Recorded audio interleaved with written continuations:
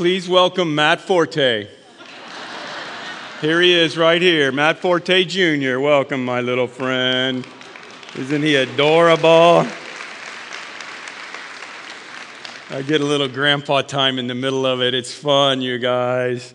Welcome. We're glad that you're here. My name's Tim. If you're visiting, I'm the pastor here. Been here for 26 years. And if you're wondering why we would do something like this today, the reason is when I came to this church 26 years ago, the church really didn't know what they were supposed to be about. I mean, it wasn't anybody's fault. We were just really a very inwardly focused church. And we even had a sweet old deacon guy that thought we ought to put a fence up around the church so that we could keep, anybody out that shouldn't be in. And I was like, that's the opposite of what we're supposed to be doing. We need to welcome people in. Because the truth of the matter is, I feel like a lot of times when people look at a church, what they see is this. They see the image of a scarecrow out in front of the church building. The church seems good, God seems good, but you got to be like us. We got to accept you first. We're trying to scare off the people that shouldn't be here. When I know that what Jesus wants is for them to see this. Jesus wants us to see that he has got his arms wide open. And so we started trying to figure out how to open up our arms as wide as we could to the people that were around us. And you kind of see what's happened along the way. There's a lot of people that are really looking for a relationship with God. And I hope that that's why you're here. Because the truth of the matter is this is bait and switch, okay? Matt will admit it as well as I will. I know that a lot of you, maybe you got invited for whatever reason by a friend, a family member, and you're like, I'd like to hear what Matt Forte has to say, some background, some of his story, whatever. What we hope happens is that you get really acquainted with God in the middle of it. That's why we've done what we've done. So I'm going to hand the baby back off, and I want you to welcome Matt Forte, the other one.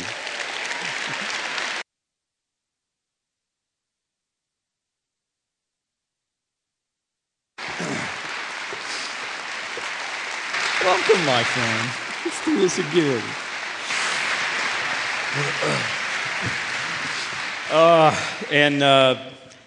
Danielle we'll talk about Danielle along the way. His wife, Danielle, is here in this service, and his mother-in-law, Dolores, and her Aunt Kathy. Also, we're glad to have you guys all here. Tell us the backstory to football, because, the reason that you're of interest to a lot of people is that whole football side. Tell us a little bit about getting started in football, growing up in Louisiana, all those things. Yeah, I got started playing football when I was 7 years old, and kind of fell in love with football because my dad is a huge guy. He's a big D lineman who played for Tulane, where I went to school at college, and he was 6'4", 300 pounds, and I'm like, looking at him, seeing him, and every time we go to my grandfather's house, he had this huge Tulane captain's trophy. And I would see it every time, and I would always, want to get it, make him bring it down and hold it and stuff. And I was like, seeing that at a young age, I was like, I want to be just like my dad. I want to be like Dad. Yeah, so, I was like, I want to play football. Yep. And when I saw him, I wanted to be just like him. So I was like, I got to play football. And so when we moved to Slidell, Louisiana, when I was young, my dad's from Texas, and he met my mom down in Louisiana. We moved from Lake Charles to Slidell. We got acquainted there. They had like a little football organization that was Slidell Youth Football Association, and you could start out playing at 5, 6, and 7 in the first age group, and then you move up. And I wanted to play when I was 6, and so I kept begging him, I want to play football. And he was like, you know what, we're gonna wait a year. And he had made his decision that I wasn't going to play that year. And so I got in this, huge argument with my dad about playing football, and I ended up in my room facing the corner. Had a timeout for wanting to play football. I love that story. Yeah. Is that the first time you ever been disciplined? No. Okay, I'll just... I'm the second child. They actually stopped having kids because of me. Yeah. All right. Well, I hope that doesn't happen to you. You finally got to play, and then what happened? So, the next year passes, I finally get to play, and I'm going out for my first round of practice in full pads. I actually was at home waiting on my dad to get home from work with my helmet on, shoulder pads, everything, sitting on the couch just waiting with my mouthpiece in, waiting for him to come and get me. And so, Mom's trying to feed me some food before I go out there, and I was like, no, I can't eat. I'm ready to go to practice. That's awesome. And so I go out to practice. They got the 2 tackling dummies set up, and the first drill we're doing tackling drills. And so I got the ball. There's another kid on the other side, and this kid had played when he was 6, so he had a year under his belt, which is like what you I wanted wanted to do. Yeah, I know. You know, because I'm smart. I'm 7 years old. You know, and so he blows the whistle, and I run around the dummy, and the other guy's coming, and I wouldn't know what to expect. It's my first time playing football, and I just ran right into him, and pow! I got hit. I'm on my back. I got crushed, and so he gets up, and I just stay there. And I had never been hit like that before, so my dad comes over. My dad's a big, huge guy, kind of bends down a little bit, looks at me like I got a little tear coming down my eye, and he goes, "That's football, son." So I looked at him and I go, "You know what? I'm going to go again." And so that's what my dad always tells that story. He says, he knew I was going to be a good football player because of my motivation and ambition. Actually, after I got hit, I got back up and wanted to go again. So I got back up, got on the other side of the dummy, and he blew the whistle, same kid on the other side, and I ran him straight over. He's got cleat marks all over his face and on his chest. And I actually played high school football with the same kid, and he still had the cleat marks on his face and stuff. You can Google it. Did he remember the first time? Yeah, he remember. He was actually, so he still played D-line because he was a big kid. Yeah. And he still never saw me. That's awesome. So growing up, high school ball, everything. I mean, pretty obvious pretty early on that you had a talent for this and a determination for this. But then you got to go play college football, and, that can go a whole lot of different ways. How'd you end up at Tulane? Yeah, so after my first practice, I told my dad, I said, "I want to play in the NFL." And he looked at me like, "All right, son, like, okay, you did your first practice, you got knocked out or whatever, and then you got back up and ran over the kids." So I told my dad that too. He was like, "You don't know what it takes well. to be in the NFL yet. It's a lot." But I was dead serious. I was like, I want to be in the NFL. So through high school, I improved and kept getting better and better, and was getting the little looks from colleges. And through my junior year, started getting letters in the mail from different schools. And believe it or not, a lot of people were like, "Oh yeah, your dad went to Tulane, played there, was team captain and stuff, and you probably wanted to go there." I did not want to go to Tulane at all. And why is that? I mean, just because you didn't want to follow in his footsteps? I wanted to go to a big school. Like Tulane's not known for football. Right. It's more education based, and it's a smaller school. It's a private university, so I wanted to go to the big state school, like the SEC schools and all those big schools. University not of Oklahoma. No, not Oklahoma. No.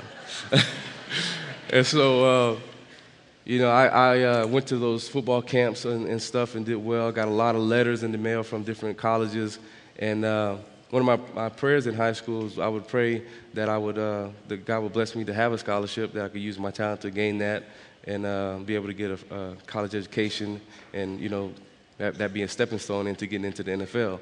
And so also after that prayer, I would pray that the Lord would make my decision easy, and that I didn't have to pick from a whole bunch of different schools and worry about if I didn't pick the right school or have to transfer schools because I didn't get in the right school or something like that. So to show you how good God is, He answered my prayers because I had one scholarship offer, and that was to Tulane. That's so good, man. I asked you last night if you have any Michael Jordan stories. I mean, that kind of, like the I didn't get to play or whatever. I mean, when you look back on it, it's crazy that, that Bama or Auburn or LSU or somebody else, didn't make you any offers, but you made it happen. But let me pause it there, because you started bringing in your prayer. You're praying to the Lord. You got a faith background, and the interesting thing is, his mom was Catholic and his dad was a Baptist. Okay, I told him it's going to make you endeared to our congregation anymore. How many of you grew up Catholic? Go ahead and raise your hands. We like to do this around here. Okay, I mean it's almost the whole place. Okay, but you had the combination, and in case you don't know this, if you have a Catholic parent and a Protestant parent, you're called a cattle prod. Okay. I don't know if you heard that before, but that's what it is. So he's a cattle prod. So tell me about growing up and the faith that you got kind of from both directions. Yeah, it started out with, I think, obviously with my parents, but my dad, his father, so my grandfather in Texas was a pastor for 60 years there.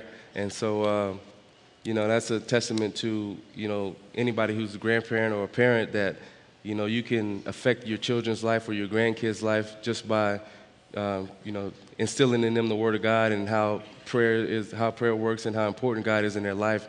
Because, you know, my grandfather, we would always go up there and for family day and stuff and travel and go to his church. And, you know, it just was instilled in me at a young age how important it was to have prayer in your life and have a relationship with God. And so anybody out there that's grandparents and parents, you can leave that legacy throughout the generations that continue to go, because, you know, you instill it in your children and it passes down to their children and so on and so forth. So, you know, faith was very important to me as a young kid growing up, and I was able to, my mom put us in Sunday school in the Catholic church, and then after that we would go to Baptist church with my dad, and and mom and dad, but then we would kind of get both sides and learned a lot, you know, being able to do that. And, you know, just by having that faith background at a young age, it's propelled me to be the man I am today. And what we want to make sure you hear is, I know some of you didn't have that passed on to you one way or the other. Start it now.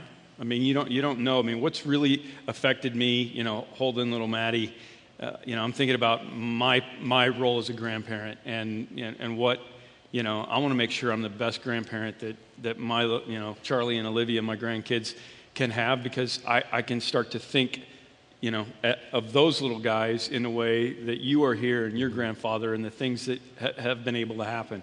I don't know if, you know, my grandson's going to play football. He may play cricket or something because his dad's from England, but whatever, rugby or something. But, you know, I mean, that influence can start with you, okay? So don't miss out on that. Even if it didn't come down like it did for us, it can start with you. So Tulane went well until a little bit of a speed bump called Hurricane Katrina. Yeah. Really interesting perspective from you being in the middle of it. Talk about that. Yeah, you know, growing up through in Louisiana, you know, as a child, I had a great childhood and playing little league football and stuff, and then I get to college, and then it really starts to see the up and downs of life and how it takes you and how God can carry you throughout situations. And so my freshman year, had a lot of success. The first game I got to start, I broke some records and stuff. I had this one game against Army, and I had like almost 300 all-purpose yards. And, you know, I kind of burst onto the scene as, okay, this guy is going to be a guy who can, you know, possibly make it to the NFL. And that's at a freshman start. I got, you know, 3 more years to go of college. And so then my sophomore year hits, and we're in camp, and you see Hurricane Katrina coming, you know, throughout the Gulf. And, you know, it's actually getting stronger and stronger just sitting in that water. And, you know, in Louisiana, everybody waits until the storm kind of is about to hit shore to leave to see if it's, you know, a Category 5 or if it's 2. We could wait that one out. You're used to it. Yeah. You know, they throw hurricane parties. Yeah. You know, why, I don't know. Woohoo! So, you know, it's almost ashore and it's a Category 5. So, like, all right, guys, we got to get on the bus and we'll take out and leave. And so we only packed like a couple of days of clothes because we were just going to leave and then come back, not knowing how bad it was going to be of a storm. And we ended up leaving. We went to Jackson, Mississippi, was in Jackson State University. And the storm actually hit New Orleans and then took a turn and hit Jackson, Mississippi. And so I was like, yeah, good job, guys. Good plan of going to Jackson, Mississippi, because we come to Chicago, ran right into the storm. Yeah, I know. But you lost everything. I mean, we lost a lot. And, you know, we were in Jackson State, but we weren't like in dorms. We stayed in the gym where there was no power, there was no running water, there was no lights. We were in the gym on little mattresses, like twin bed mattresses that they had. I think they got them from the garbage. But yeah, there were these dirty mattresses that we were staying in there. The coaches actually had the nerve to make us work out one day because they thought we were going straight back to New Orleans, and you can imagine how smelly that gym. I hope they threw them away after that. I think the buses we rode on, they threw them away too. So, you know, we stayed there for, you know, we were stuck there like 3 or 4 days because the storm was, you know, had hit. And, you know, after that, we ended up going and taking the bus to Dallas, where we stayed at the DoubleTree. And that was like the best. Oh, man. You know, we were in the DoubleTree after staying on the gym floor for 3 or 4 days. Yep. You know, free cookies. Free cookies at the DoubleTree. Can't beat that. And so we stayed there for a little bit. The first game of the season got postponed, and then we had to enroll. You didn't get any home games because you had no stadium. We had no stadium. We had to enroll in school. So Louisiana Tech, we ended up enrolling in there and going to school there. They were nice enough to open up this condemned dorm that they were going to knock down. And it was rough. You know, I lived on the 8th floor of that dorm, and there was no elevator. So there was an elevator, but it was like a death trap, so I didn't even trust it. So I had to walk 8 flights every day up and down in between class and in practice. And but I look back and I appreciate the times of doing that because you kind of got close to your teammates like they were like real brothers. Like we were going through this together. And my best friend, who was my roommate at the time, you know, we got a lot closer and we were able to be, you know, really good friends and, you know, lifelong friends. I got to know his family really well and everything. So, you know, it was a good time being able to have to do that and go through it together and to come out on the positive side. Even though it was a tough season, it didn't go like we wanted it to go. And a lot of stuff back home was messed up. You know, our houses got messed up and families, you know, were displaced for a long time. So you literally lost all the stuff in your dorm. Yeah, I was on the first floor of our dorm, so yeah. You know, the water was through the roof on that part. So I lost clothes and TV and all that other stuff. So but the material things, you know. Yeah, I mean, you came out okay, but I mean, on the other side of it, the adversity you think helped you grow as a person, helped your team, helped you figure out a little bit more reliance on God at the same point. Yeah, I had to rely on God a lot. I mean, just you know, a lot of times when you go through trials like that, you kind of question why, and like, you know, what's going on, because you can't see, you know, at the end of the tunnel what's at the end. So, but you got to trust in Him, and I knew that you know, it'll be positive when we come out on the other side of it. So, coming out of that, I'm in my junior year, and I'm like, okay, I'm getting closer to being a senior, and NFL is approaching quickly. So, I'm doing very well that season. You know, balling out, got yards, touchdowns, receiving yards, all that stuff. And we're in a game, we're about to be bowl eligible, which we hadn't made a bowl game in the last 2 years because of the hurricane and stuff. And I get to a game where I'm about to get 1,000 yards rushing, and our quarterback threw an interception on this one play. So for some reason, I'm always the one making the tackle because I was trying to save a touchdown from getting 6 points. And nothing's changed.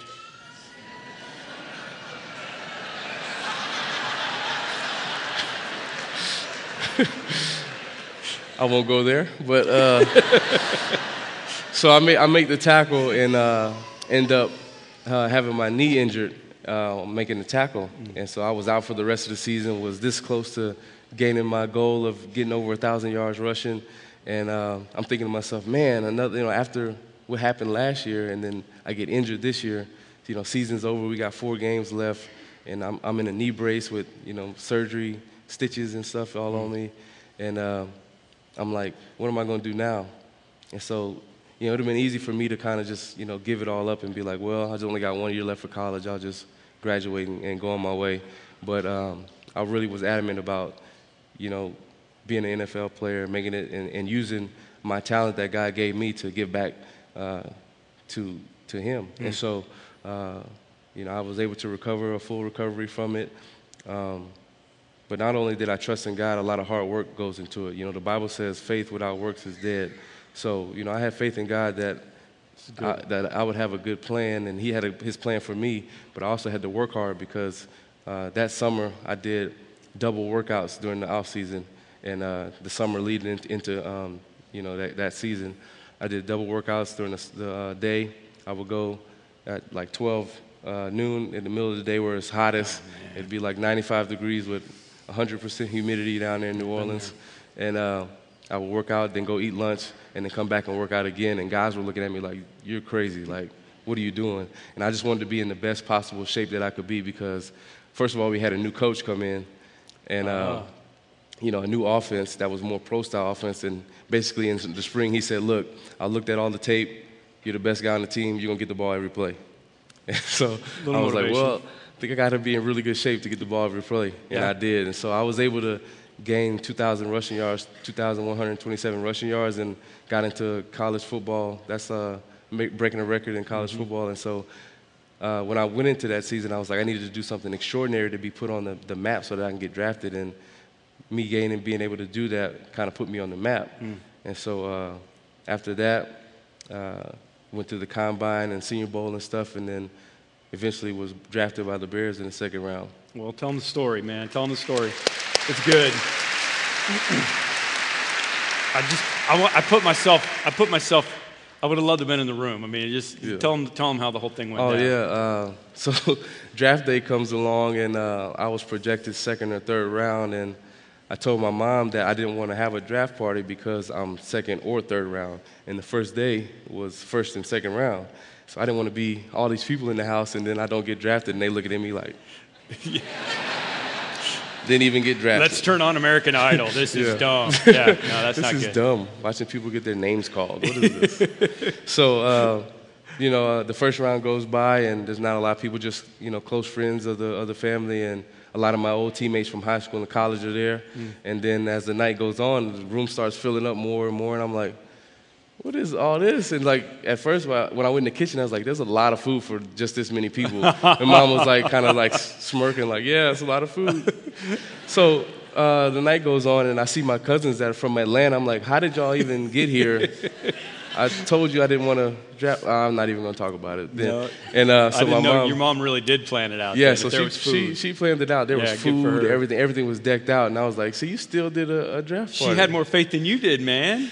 Yeah, in that, I didn't. Come on. I didn't know. So what happened? So then we're sitting there, second round, about the middle of it comes around, and I get a phone call. My phone's ringing, and I didn't even, the number wasn't even on there, so I was like, this might be a team. So then I answered the phone, and Lovie Smith's on the other line. It would have been a bummer if it was a timeshare guy or something, wouldn't it? That would have been my luck, Yeah. But it was Lovie. So it was Lovie, and then he said, you ready to become a Bear, big guy? Because he calls everybody big guy. And I was like, yeah, I am. And I don't know what he said after that, because, I was just ready to become a Bear. But did you do a little dance? You get, the whole place had to just go crazy. I did the Super Bowl shuffle. No, I was just I didn't even know about the Super Bowl shuffle until then. We'll get Mike Singletary back to teach you. He's an awesome dancer. The start of your NFL career was probably. I mean, I don't know if anybody had a better first game of their NFL career than you did. I mean, it was like.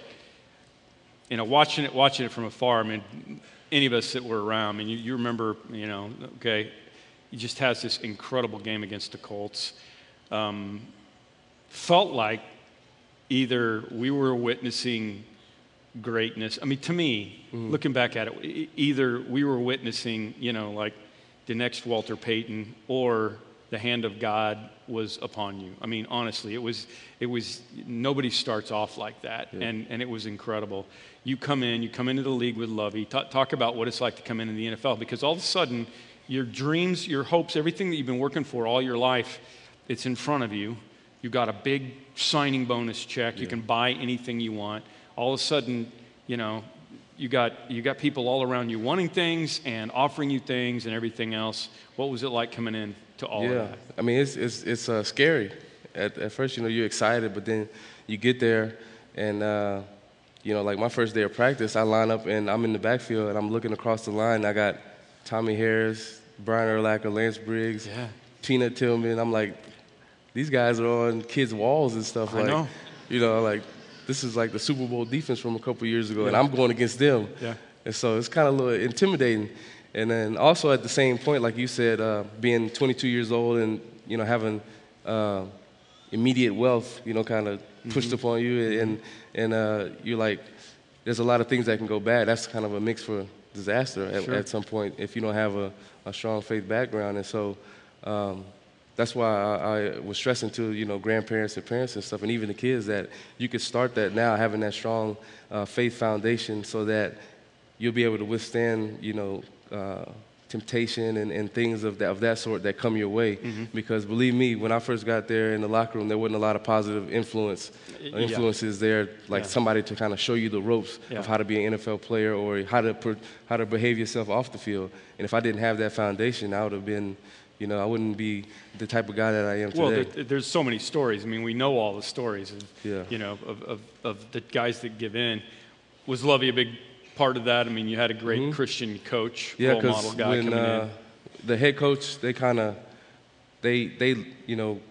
it's how the team goes, it's how he goes. So how he was is kind of what he instilled throughout the team, hard working and not being, real crazy or boastful and all that stuff. And also, they have the choice to have a chaplain for the team or not. And actually, it was kind of scary a few years ago because once Levy wasn't there, they almost decided to cut the chaplain part of the team. Yeah. And so without that, a lot of guys don't get, we play on Sunday, so you wouldn't get the word unless you do it on your own. And so, he had a great chaplain of Ray McElroy who kind of mentored me a little bit throughout my young career and being able to keep me, down to earth and humble. And, that's kind of how the things, went from in there. And if not for that, I wouldn't have been – I'd have probably gotten the wrong mix of group or the guys who, hung out in the wrong places and did the crazy stuff.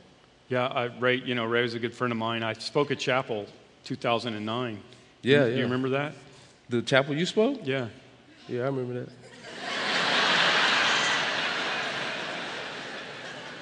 I know you were there because I knew you were there. I don't remember what I talked about, but the Bears lost that day, so it must not have been very good. No wonder we lost. I do remember that I walked into this room and there were 50 guys at least in this room, and that was a testament, like you said. You had a faith-filled coach that was saying, okay, this is our value system. And I think, it was 7:30 in the morning before the game, and I walked in and the place was packed. So along the way, you needed to find a good woman. Needed a good woman. Yeah. How did you find Danielle? It's a fun story. And by the way, he has his wedding anniversary tattooed right here. I won't let him show it to you right now because that would be awkward. And says faith. It says what? It says faith, and then there's faith in the wedding anniversary. Yeah. And what that means is I have faith that I'm going to remember my anniversary. Okay. Every day when he looks in the mirror, he's like, "Oh yeah, that's coming up." It works out really well. Tell us about Danielle. It's a fun story. Yeah. Well, we met right after I finished playing my first season. And I met her. I went down to the Super Bowl to do some autograph signing that my agent had set up. And she was interning. She was still in college. She was interning she went to Columbia College. She was interning with a lady doing PR. And the lady who was doing PR, she was doing PR stuff for one of my teammates, and they tried to, set us up. So let me ask you about that. I mean, was this lady that was trying to set you up? Was she a Christian? Was she a person of faith? Was that part of the deal with Danielle, or did? Yeah. Yeah. I guess so. Mom's saying, yeah, it is. Okay, good. I mean, because shoot, these people were trying pretty hard to get you guys connected along the way. Yeah, I guess they kind of, and my teammate knew her just by being around the lady that did PR, and I guess they kind of figured, like, personality-wise, they kind of knew both of us that'd be a good match, and so. He gave me her number, and I never called because I was like, I'm not just gonna call this lady or this girl at that time. I'm not gonna call this girl because I don't know her. I'm not just gonna call her. I don't know what she looks like, that was very important to me at 22 years old. It's not a good way to set somebody up. Yeah, exactly. We didn't have Instagram or Twitter back then. I know. So I never called her, and then we ended up being at the same place at the Super Bowl in Tampa, and I was at an event, and this lady comes running up to me, she's real high energy, she's real crazy, like, "Hey man, you remember that lady, that girl I was going to introduce you to, Danielle?" And I was like, "Yeah." He was like, "Well, she's here." I said, "Okay," like, big deal. I was like, "Okay, good for you guys." And so she's like, "Well, I'm gonna go get her." I was like, "Okay." And so I was standing there at just standing there, and then they start walking towards me, and I kind of did one of those double takes. I was like, "Oh, that's who you was going to introduce me to? Why didn't you say so? Why didn't you just give me a picture? Well, y'all could have just sent me. It would have been so easy. Like, yeah, I would have called a long time ago if you'd have told me that. Yeah, so the rest of the night, I'm following her around, would not leave her alone. She enjoyed it too. Yeah, I bet she did. So I followed her around and stuff, and come to the end of the night, I was like, "Oh, let me get your phone number so that I can, keep in touch with you." And she obliged. So she was putting in her phone number, I was putting it in, and her name pops up because I had already had her phone number. And she kind of looks at me like, "Why is my name in your phone?"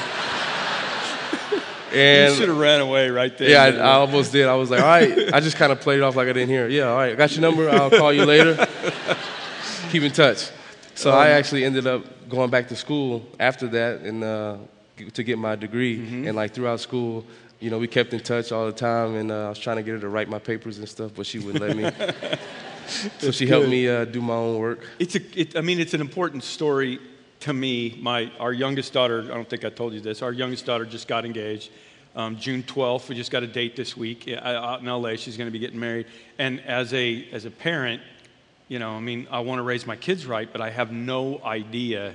I had no idea what was going to happen, you know, with a husband. I have 3 daughters, so I had no idea what's going to happen. So that's a huge deal. And from a overall God perspective, I mean, it's incredible to think about what a woman of faith that she is. Danielle's dad is a pastor in Argo, and her mom's here with us. I mean, so there's a faith legacy on that side. That's the church they go to, and you know, you got all that stuff all putting together. I'm just looking at it from the outside.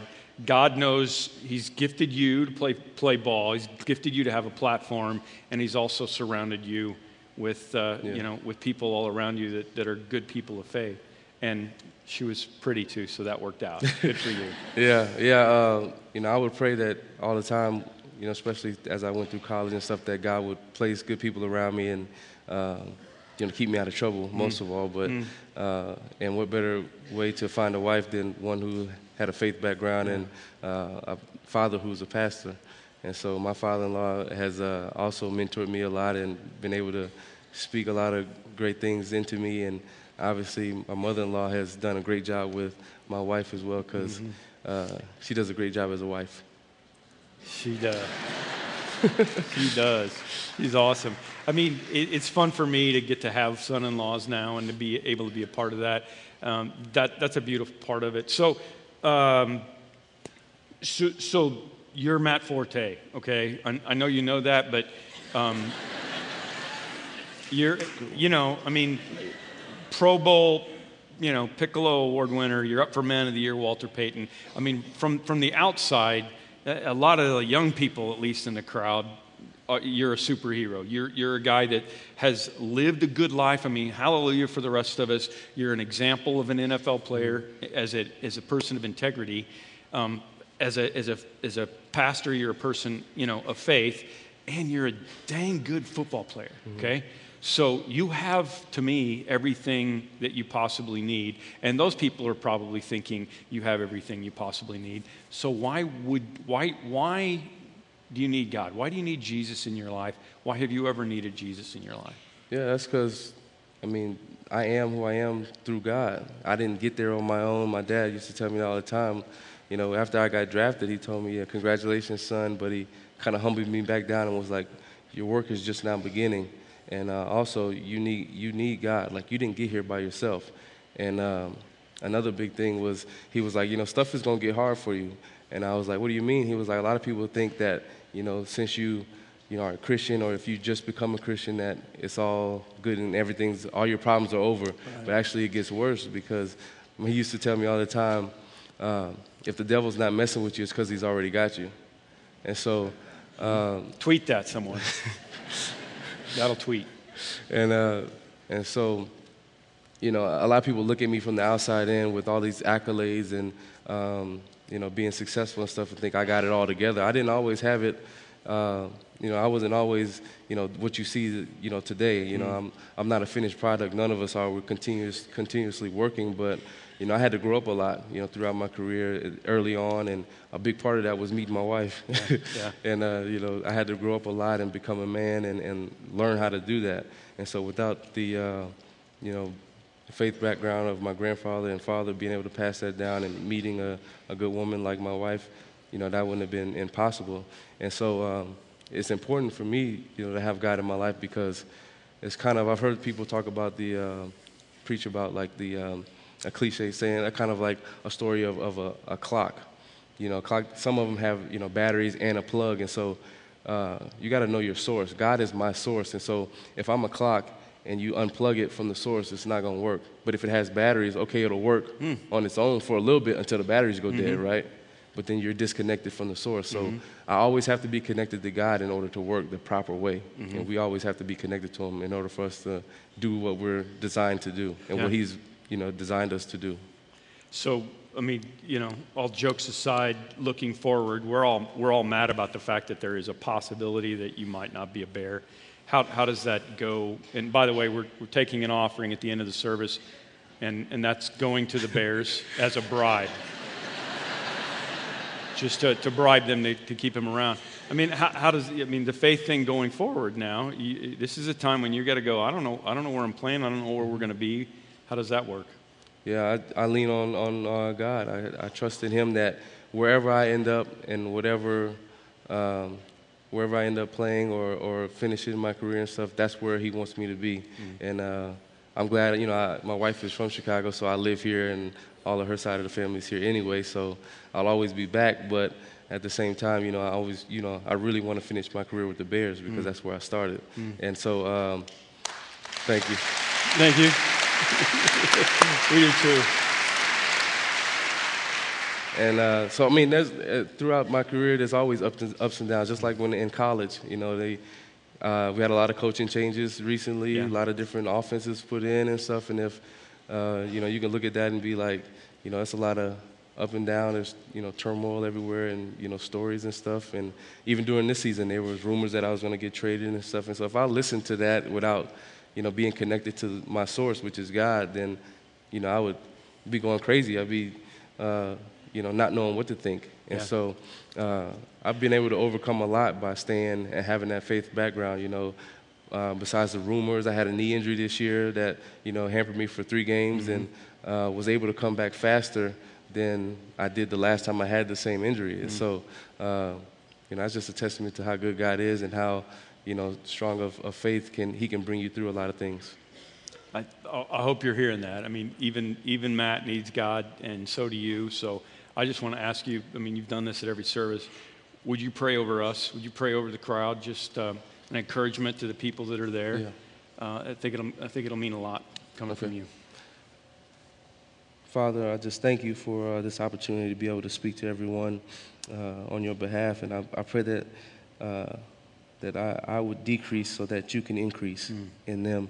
And Lord, I pray that when they look at me, they don't just see football, that they see you, and that I live my life out so that they can see how good you are, and how good you are in everyone's life and what you've done for us. Father, I also pray that if there's anybody that's doubting you or does not have a relationship with you at all, that they would just trust you and just pray about it, and that you would show to them how real you are, and be real in their life, that they not just know of you, but that they truly know you and have that relationship with you, and begin to trust you.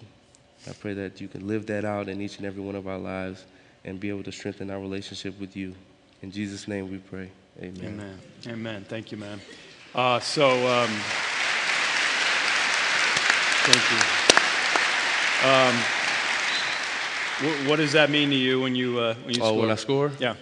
Yeah, when I score, everybody sees me do like this, and then pointing up. It's not just because I have muscles. It is not. Yeah, I knew you were going to start messing with me. I do that because when I get in the end zone, you see a lot of guys dance and they do all this other stuff because it's about them. I do it because it's not about me. I got in the end zone. I'm in the NFL because of God bringing me along the way. And, He created me to do this and be on a platform to be able to speak to everyone. And I do that to show Him that I get my strength from God. So remember that.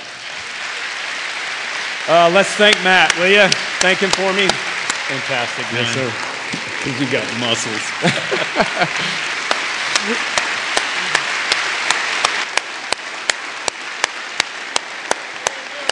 Great job, man. All right, you can be seated. We're gonna do communion, and I just want you to know we do that every year around here. Every day, every week around here. Once a year, on Easter, we do that. Every week it's a part of it because the early church did. They gathered together, they had communion, and they broke bread. They prayed together. They did this, and so I want to welcome you to do it. You don't have to be from Parkview. If you're a believer, we welcome you to join with us. And maybe for you, this is going to be the first time you've done this. It'll probably be the first time a lot of you have done it with a two cups inside of each other and nobody handing them out up front. This is about you and God. There's two cups. Grab them both out. There's bread in the bottom cup and juice in the top cup. Just grab them out and hold them, and we'll do this together. But it represents the body and the blood of Jesus Christ. And maybe, again, it's the first time you've done this in a while. Maybe you've never done this. Maybe this is a moment for you to say to yourself, and this is the bait and switch. Maybe it's a time for you to say to yourself, you know what? Even Matt Forte needs Jesus. Even Matt Forte needs a Savior. He needs forgiveness. He needs the power. He needs the strength. He needs to know that he's loved by the Heavenly Father because he's a child of God. And you need to know that too. So we offer this for you. Let me pray. Lord, I pray for those of us who are, I've just been so encouraged by the story. I've been a believer all my life, and the legacy was passed on to me by my parents, but it wasn't to my father. My father started it in his family. And I've been encouraged by this story to think about Charlie and Olivia and any grandkids that are to come and to wonder what is going to be done. I mean, I think of Matt's grandfather, who was a great man of faith and a pastor and led a lot of people to Jesus, but he had no idea that his son's son would have so much influence for the kingdom of God. And I just wonder what's going to happen. I pray for that for me and for the people in this room, that we will be people who, even if we're single and they're not married, that they will take the influence that they have and make sure that it is being passed on to the people around them. And Lord, for the ones that maybe are coming today and they've been gone for a long time from you, or gone from your table and they're back to this table today, will you help them to know that you've been saving them a spot? Help them to know that you have been waiting for them to come home. That you are the Father in the prodigal son story, and you've been watching and waiting for them to come back home, and you want to throw them a party. You're not mad at them. And Lord, if there are people here who just never really sure whether there was a God or not, or whether they believed, that's what a testimony of a NFL superstar can kind of help do.